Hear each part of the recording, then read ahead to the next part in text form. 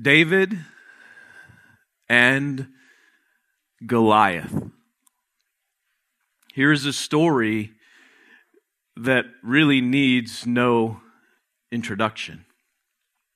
The imagery is so vivid and the storyline is so compelling that the names David and Goliath are referenced together regularly, not just in churches, but at sporting events and on the news and in social media and pop culture.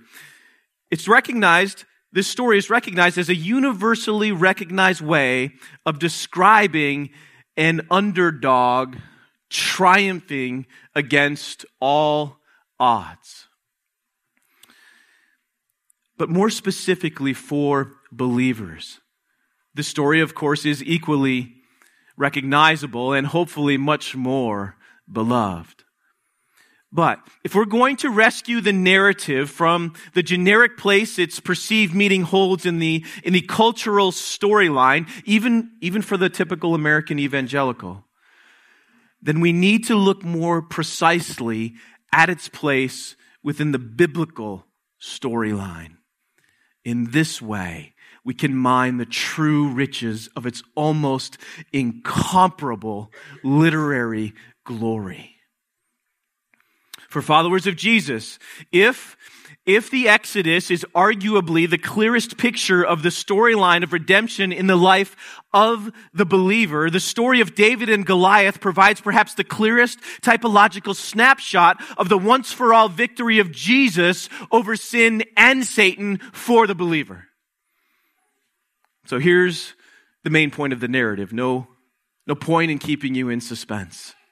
God defeats Israel's enemy through his anointed, that is David, representing the people. And this event foreshadows God's greater defeat of Satan through his true anointed, Jesus, David's greater son, who also represents God's people. So as we begin this morning, how much hope, no matter what you are facing this morning, can be drawn from the reality that Jesus has secured the victory for us. Brothers and sisters, let us revel together in the hope that we have in Jesus, our glorious Lord. Now, the reason that we know that this is the point of the story, that this is the main idea of the story, is because David tells us it is. And frankly, he's the main expositor of the story.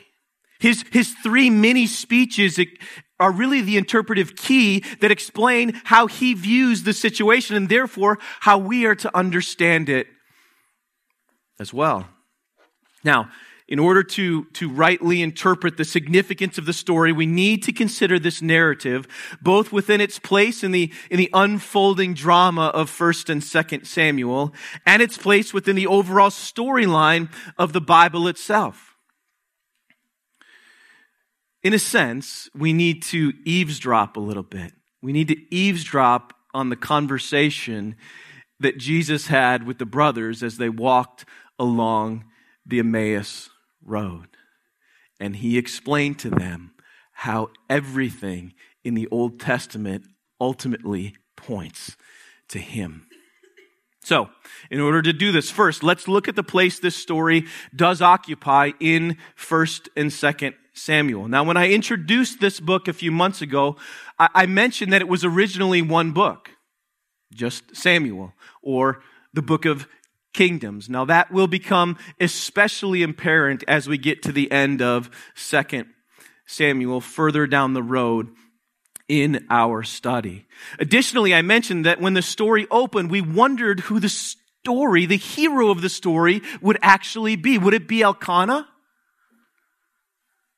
Or perhaps Hannah? Would it be Samuel? Or King Saul? In terms of human heroes, we now find out that the main character is in fact David, a man after God's own heart. And he will figure centrally throughout the rest of 1 Samuel and 2 Samuel. Now, Secondly, I mentioned that Hannah's prophetic prayer from chapter 2 several weeks ago serves as a type of thematic table of contents for the rest of the book. So recall these words from her prayer. The bows of the mighty are broken, but the feeble bind on strength. The Lord brings low, and he exalts. He will guard the feet of his faithful ones, but the wicked shall be cut off in darkness, for not by might shall a man prevail. The adversaries of the Lord shall be broken to pieces. He will give strength to his king and exalt the power of his anointed. Therefore, the climax of this theme within Samuel occurs in today's chapter, as the giant is stoned for his blasphemy, the appropriate punishment for blaspheming the name of God. He is brought low by a lowly shepherd boy. Now, if we zoom out a little bit to consider where this story fits within the Genesis to Revelation drama of redemption, we will remember the words recorded in Genesis 3:15. That is, after the snake defeated the first Adam, despite Adam's dominion mandate to rule over the animals. It reads in this way, "And I will put enmity between you and the woman, and between your offspring and hers. He will crush your head, and you will strike his heel."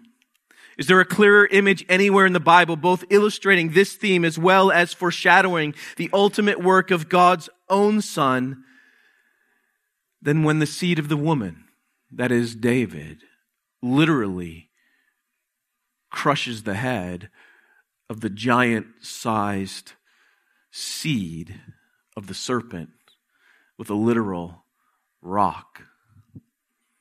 This story practically guarantees that when the stone will be rolled away from the tomb of the last Adam, 1,000 years after this event, can almost picture the tail of a snake sticking out, crushed by the weight of the rock that was rolled away.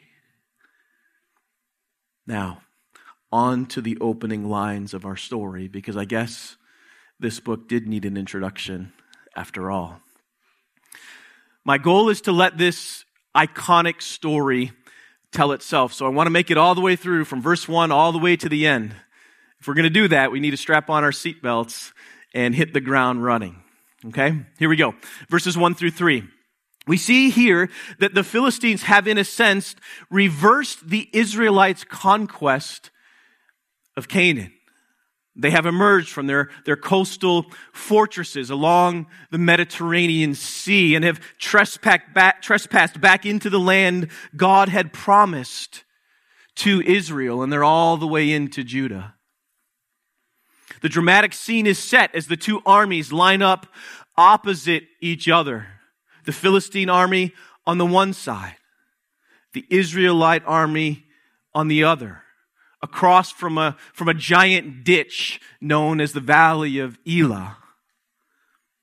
Then in verses 4 through 11, we are introduced to Goliath of Gath. The description is designed to convey how intimidating he actually was. 9 feet, 6 inches tall. His armor weighed 126 pounds. The head of his spear essentially weighed the same as a bowling ball. The word used to describe his coat of mail is literally the word scales. He is portrayed as a massive serpent, spewing poisonous threats as he defies Israel and by extension blasphemes their God. And Goliath is from Gath, Now, if we remember back to Numbers 13, the spies that were sent into the land came back terrified because there were giants in the land, the Anakim. Now later when Joshua drives out the Anakim, they settled in Gaza and Ashdod and Gath in the Philistine territory. This means that Goliath is likely a descendant of Enoch, the leader of the Anakim. Now Goliath is described as a champion. The word literally means man between. He is the representative of the Philistines. A victory from him means victory for his nation and his nation's gods. And he is looking for a representative, a man between, a mediator, a champion to fight him from Israel. It's a winner-take-all fight to the death. But Saul and all Israel are terrified and dismayed. No one steps forward to fight. Was it the fact that Goliath was so intimidating? Maybe. That would certainly get your attention. Or was it the reality, knowing that if you step forward as the representative of Israel and you lost, that all of your countrymen, all of your family, all of your brothers and sisters whom you loved, but would be subjugated to the Philistines in lifelong slavery forever? Whatever the case, every man is paralyzed with fear. No one steps forward to fight Goliath of Gath. So this is the first place we might insert ourselves into the story. Though we are almost always tempted to identify with the main good guy in the story, we have already established that the main good guy is pointing toward an even better good guy. A man who fought for us as our representative because we needed him to win the victory for us against our enemy. So where do we show up then in the story? Probably first among the Israelites, sitting back in fear as the enemy of God taunts the people of God and blasphemes the name of Yahweh. Brothers and sisters, may we heed the warning that we see in this passage, especially as a Christian worldview becomes increasingly marginalized in our culture this very day. But because of what Jesus has accomplished for us, it frees us to move forward in confidence, knowing that our representative has already won the battle. Now, verses 12 through 16, the contrast is clear as we are reintroduced to David. David is the youngest of Jesse's sons. He's splitting time between serving Saul and feeding his father's sheep in Bethlehem. And as this brief section closes, we see that Goliath taunted Israel for 40 days, morning and evening. So the more things change, the more they stay the same. An entire generation of Israelites were banished to the wilderness for 40 years, not allowed to enter the promised land, because rather than trusting God at His word, they feared the giants in the land that God had given them. Now, hundreds of years later, in David's time, not much has changed. So in verses 17 through 23, we see the stark contrast between David and Saul. As soon as David arrives on the scene, he leaves the provisions he brought with the keeper of the baggage, which is a not so subtle literary reminder of the place that Saul found himself hiding when he was to be named king of Israel. In contrast, David sprints to the front lines as soon as he arrives on the battlefield. And just as before, Goliath mocks the armies of Israel. But this time, as our section ends, the writer includes these words: David heard him. This book is a literary masterpiece. Verses 24 through 27, David speaks for the first time in the narrative. And with David's bold speech, the truth about God enters the story. God is alive. He is the living God, and this changes everything. What shall be done for the man who kills this Philistine and takes away the reproach of Israel? For who is this uncircumcised Philistine that he should defy the armies of the living God? Not so incidentally, the answer to David's question is given. The man who takes away the reproach of Israel, that is their blame, that is their guilt, that is their disgrace. The one who takes away the reproach of Israel by defeating the enemy will receive great riches, he will receive a bride, and he will live freely in the presence of the king. Now that's interesting, because that sounds very Book of Revelation-ish to me. In verses 28 through 30, then, we see the third giant in the storyline, Eliab, the older brother of David, rebuking him. Remember that both King Saul and Eliab were a head taller than everyone else. Goliath just happens to be the tallest of the three giants that we see in this story, and all three are brought low. And the one who is mocked is exalted, exactly as Hannah had prayed.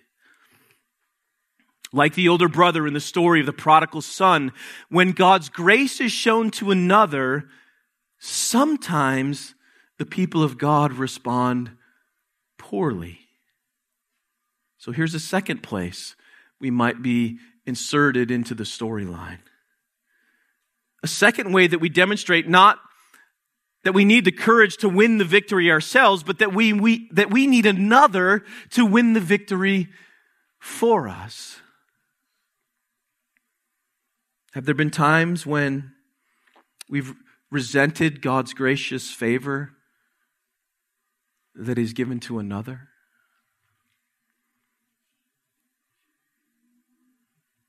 Is bitterness sometimes harbored within our hearts because it seems like God has so blessed another person, whether that's in their marriage or with their children or with their job or their giftings, and we think, Lord, I just don't understand. And more than that, I can feel the bitterness in my heart.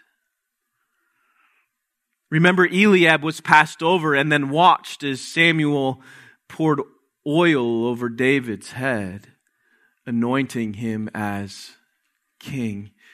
Can you imagine what Eliab is thinking now? As David comes onto the scene in all his youthful bravado, he actually accuses David of evil.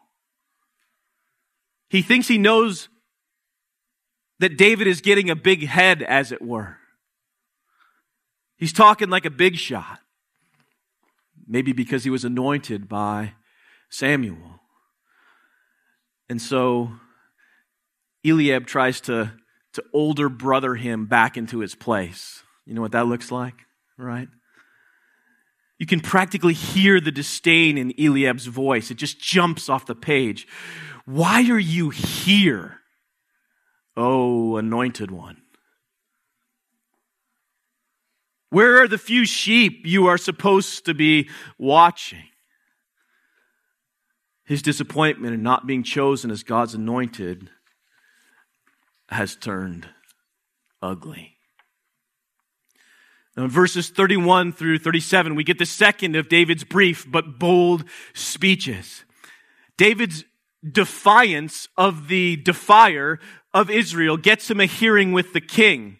Now, in these verses, I'm not sure whether to laugh or to cry or to just say, yes, as David expresses his utter confidence in God. Because the scene's kind of an odd combination of pathetic and ridiculous, that is, worthy of ridicule.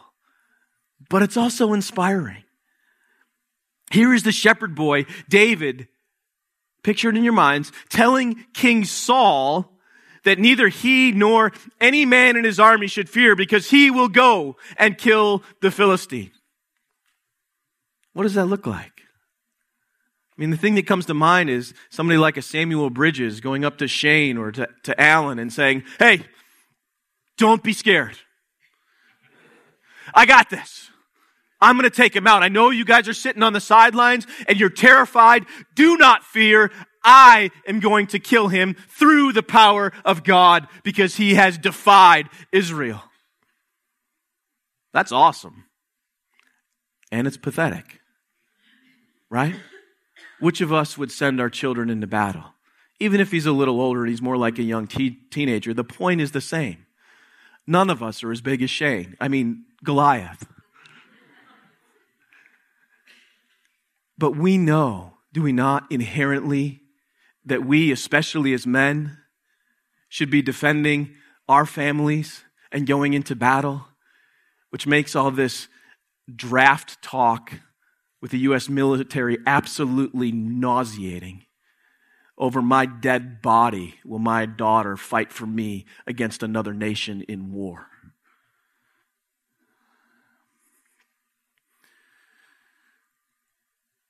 Think about it. That this conversation is taking place at all in these verses is ridiculous. It's such an indictment of Saul. We don't know whether to laugh or to cry at this point. But on the other hand, David's confidence is inspiring. He has complete confidence in the way God has empowered him in the past, and he is utterly confident that he will do it again. Verses 36 and 37. Your servant has struck down both lions and bears, and this uncircumcised Philistine shall be like one of them. For he has defied the armies of the living God. And David said, the Lord who delivered me from the paw of the lion and from the paw of the bear will deliver me from the hand of this Philistine. And Saul said to David, go, and the Lord be with you. So David's speech fires up Saul, which is both encouraging and pathetic.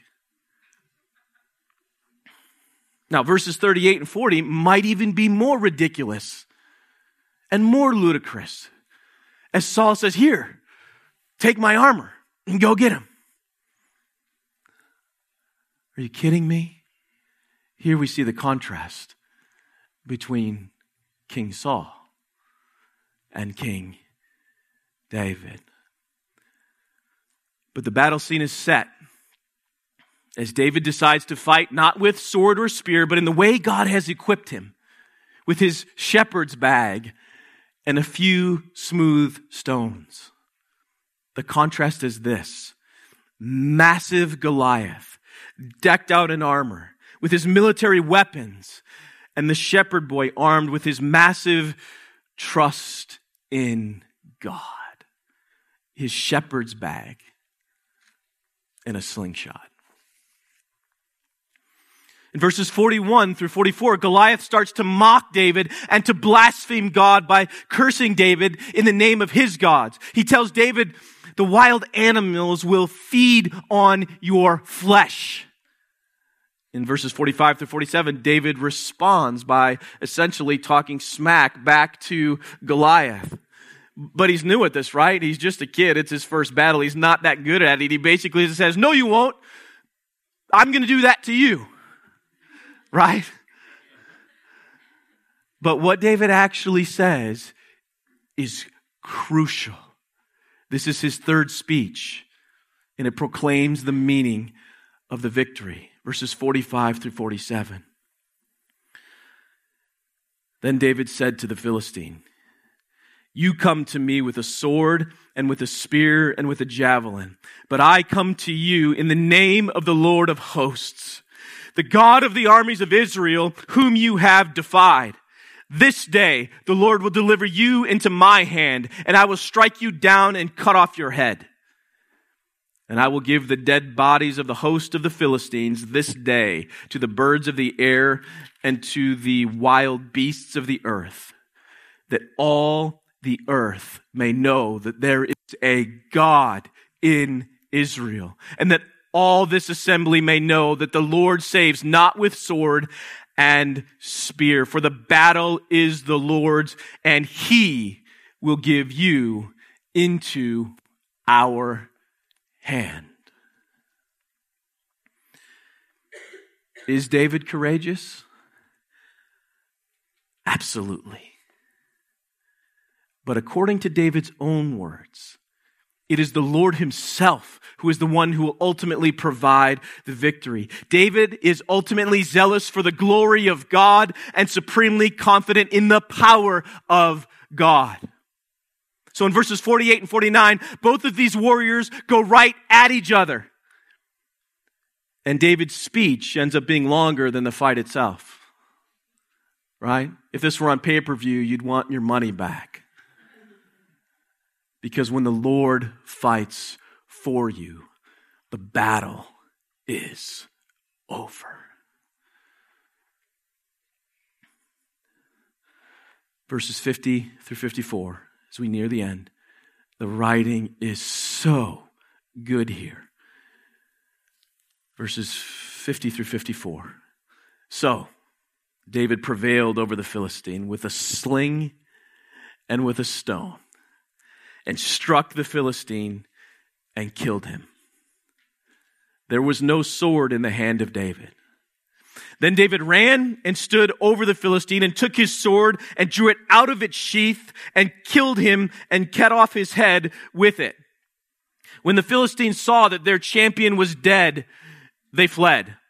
And the men of Israel and Judah rose with a shout and pursued the Philistines as far as Gath and the gates of Ekron, so that the wounded Philistines fell on the way from Shaaraim as far as Gath and Ekron. And the people of Israel came back from chasing the Philistines, and they plundered their camp. And David took the head of the Philistine and brought it to Jerusalem, but he put his armor in his tent. How's that for graphic description? But note the response of the people to the victory provided by their champion. And this is perhaps the most important place we can insert ourselves into the story. What is our call and what is our challenge since our champion has routed our enemy? We are to rise with a shout and run to the battlefield, confident that the war has already been won by Christ. We must remember that our battle is not against flesh and blood, but against the rulers, against the authorities, against the cosmic powers over this present darkness, against the spiritual forces of evil in the heavenly places. And Jesus has already vanquished them by triumphing over them on the cross. Colossians 2:15. Therefore, we can move forward into the culture wars knowing that ultimately we are on the right side of history. And we can preach the gospel to all nations, confident that God desires to move many onto the right side of eternity. Brothers and sisters, it is through the church that the manifold wisdom of God might now be made known to the rulers and authorities in the heavenly places. Ephesians 3:10.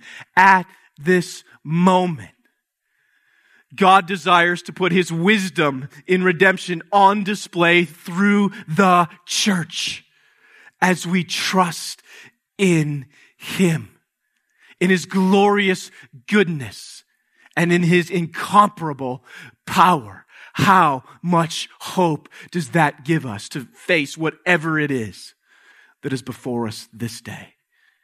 Jesus has won the victory for us. In verses 55 through 58, in the last few verses, the story turns to David's lineage. David's family will receive tax-free status in the kingdom. That's good. And David will receive a bride. That's better. And the story ends with a focus on the genealogy of David. Whose son is this? That is the question. David answers for himself, I am the son of Jesse, the Bethlehemite. And Matthew, in the New Testament, answers the question in its first verse with respect to Jesus. Matthew 1:1, the book of the genealogy of Jesus Christ, the son of David, the son of Abraham. This is crucial because Jesus is David's greater son. And because of who he is, Jesus was able to secure an even greater victory for the people of God. So the question becomes, how does this particular account demonstrate that David's life, in fact, does point us to Jesus? Let's look at just a couple of examples, just taken from the end of chapter 16 and chapter 17. Both were born in Bethlehem. Neither David's nor Jesus' family were particularly impressed with either one of them, at least from the beginning. Both were shepherds. Jesus was, of course, a carpenter turned itinerant preacher, but he declared in John 10:11, I am the good shepherd. The good shepherd lays down his life for the sheep. Both were chosen by God to be king. When Pilate questioned him, Jesus answered, my kingdom is not of this world. And Jesus referred to himself as the Son of Man, claiming for himself the exalted title from Daniel 7. Daniel says, I saw in the night vision, and behold, with the clouds of heaven there came one like a son of man. And he came to the Ancient of Days and was presented before him. And to him was given dominion and glory and a kingdom that all peoples, nations, and languages should serve him. His dominion is an everlasting dominion which shall not pass away, and his kingdom one that shall not be destroyed. Both were God's anointed. David was, of course, anointed by Samuel at God's command. Jesus declared as he launched his ministry, the Spirit of the Lord is upon me because he has anointed me to proclaim good news to the poor and freedom to the captives. Luke 4:18. David was sent to the battlefield to provide for his brothers. Jesus was sent to the battlefield and was not ashamed to call us brothers. Rather, he declared to the Father who sent him, I will tell of your name to my brothers, and in the midst of the congregation, I will sing your praise. Hebrews 2:11 and 12. Both men were accused of evil. Eliab accused David of evil in his heart, in contrast to God, who called David a man after his own heart. And Jesus was accused of blasphemy when he claimed to be the Son of God. Luke 22:71. Both men were rejected and mocked, yet both were triumphantly confident in their victory over evil. David told that to Goliath's face before he slayed him. And Jesus declared, I will build my church, and the gates of hell will not prevail against it. Matthew 16:18.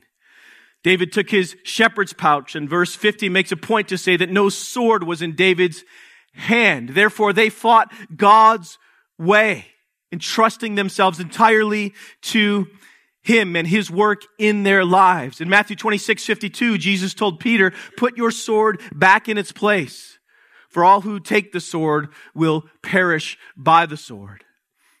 Both men reversed the shame designed to disgrace them and their people.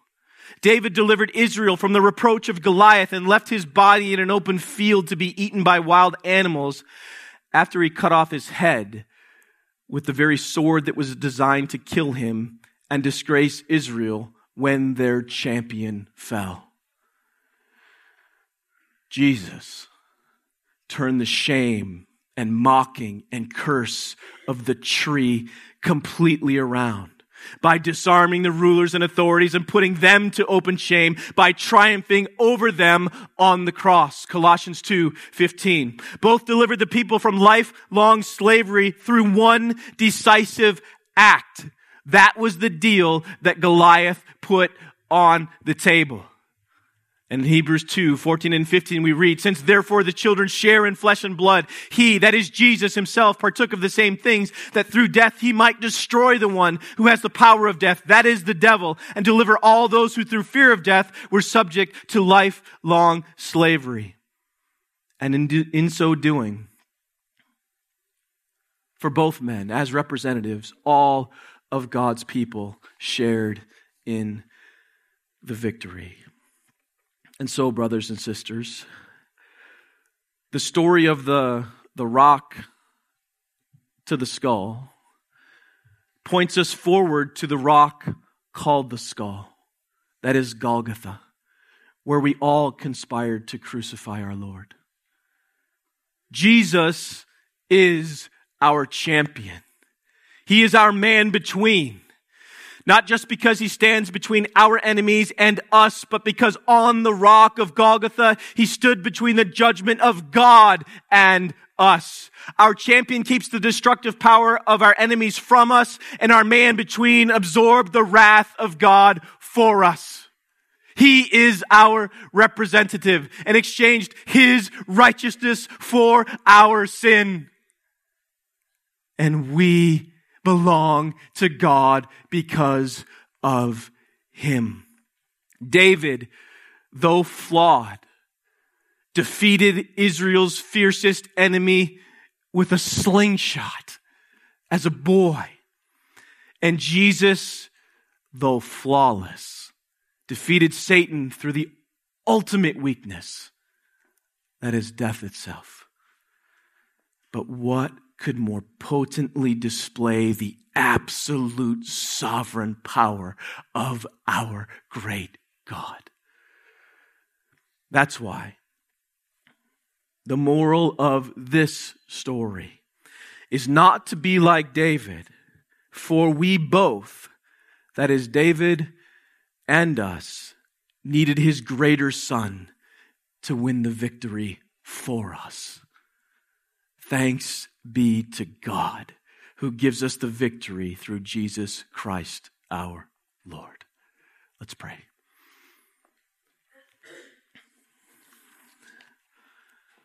Our Father and our God, our friend and our King, we are so thankful for the revelation of your word. It is so clear and so beautiful and so powerful because it reveals your glory. Lord, I pray that as we now sing to our King, that our hearts would revel in the victory that he provided for us. And I pray that the freedom that comes from that victory would launch us into living in any way that you have called us. To that end, Lord, Spirit of the living God, would you lead us now in worship as we sing to our King. In Jesus' name I pray, amen.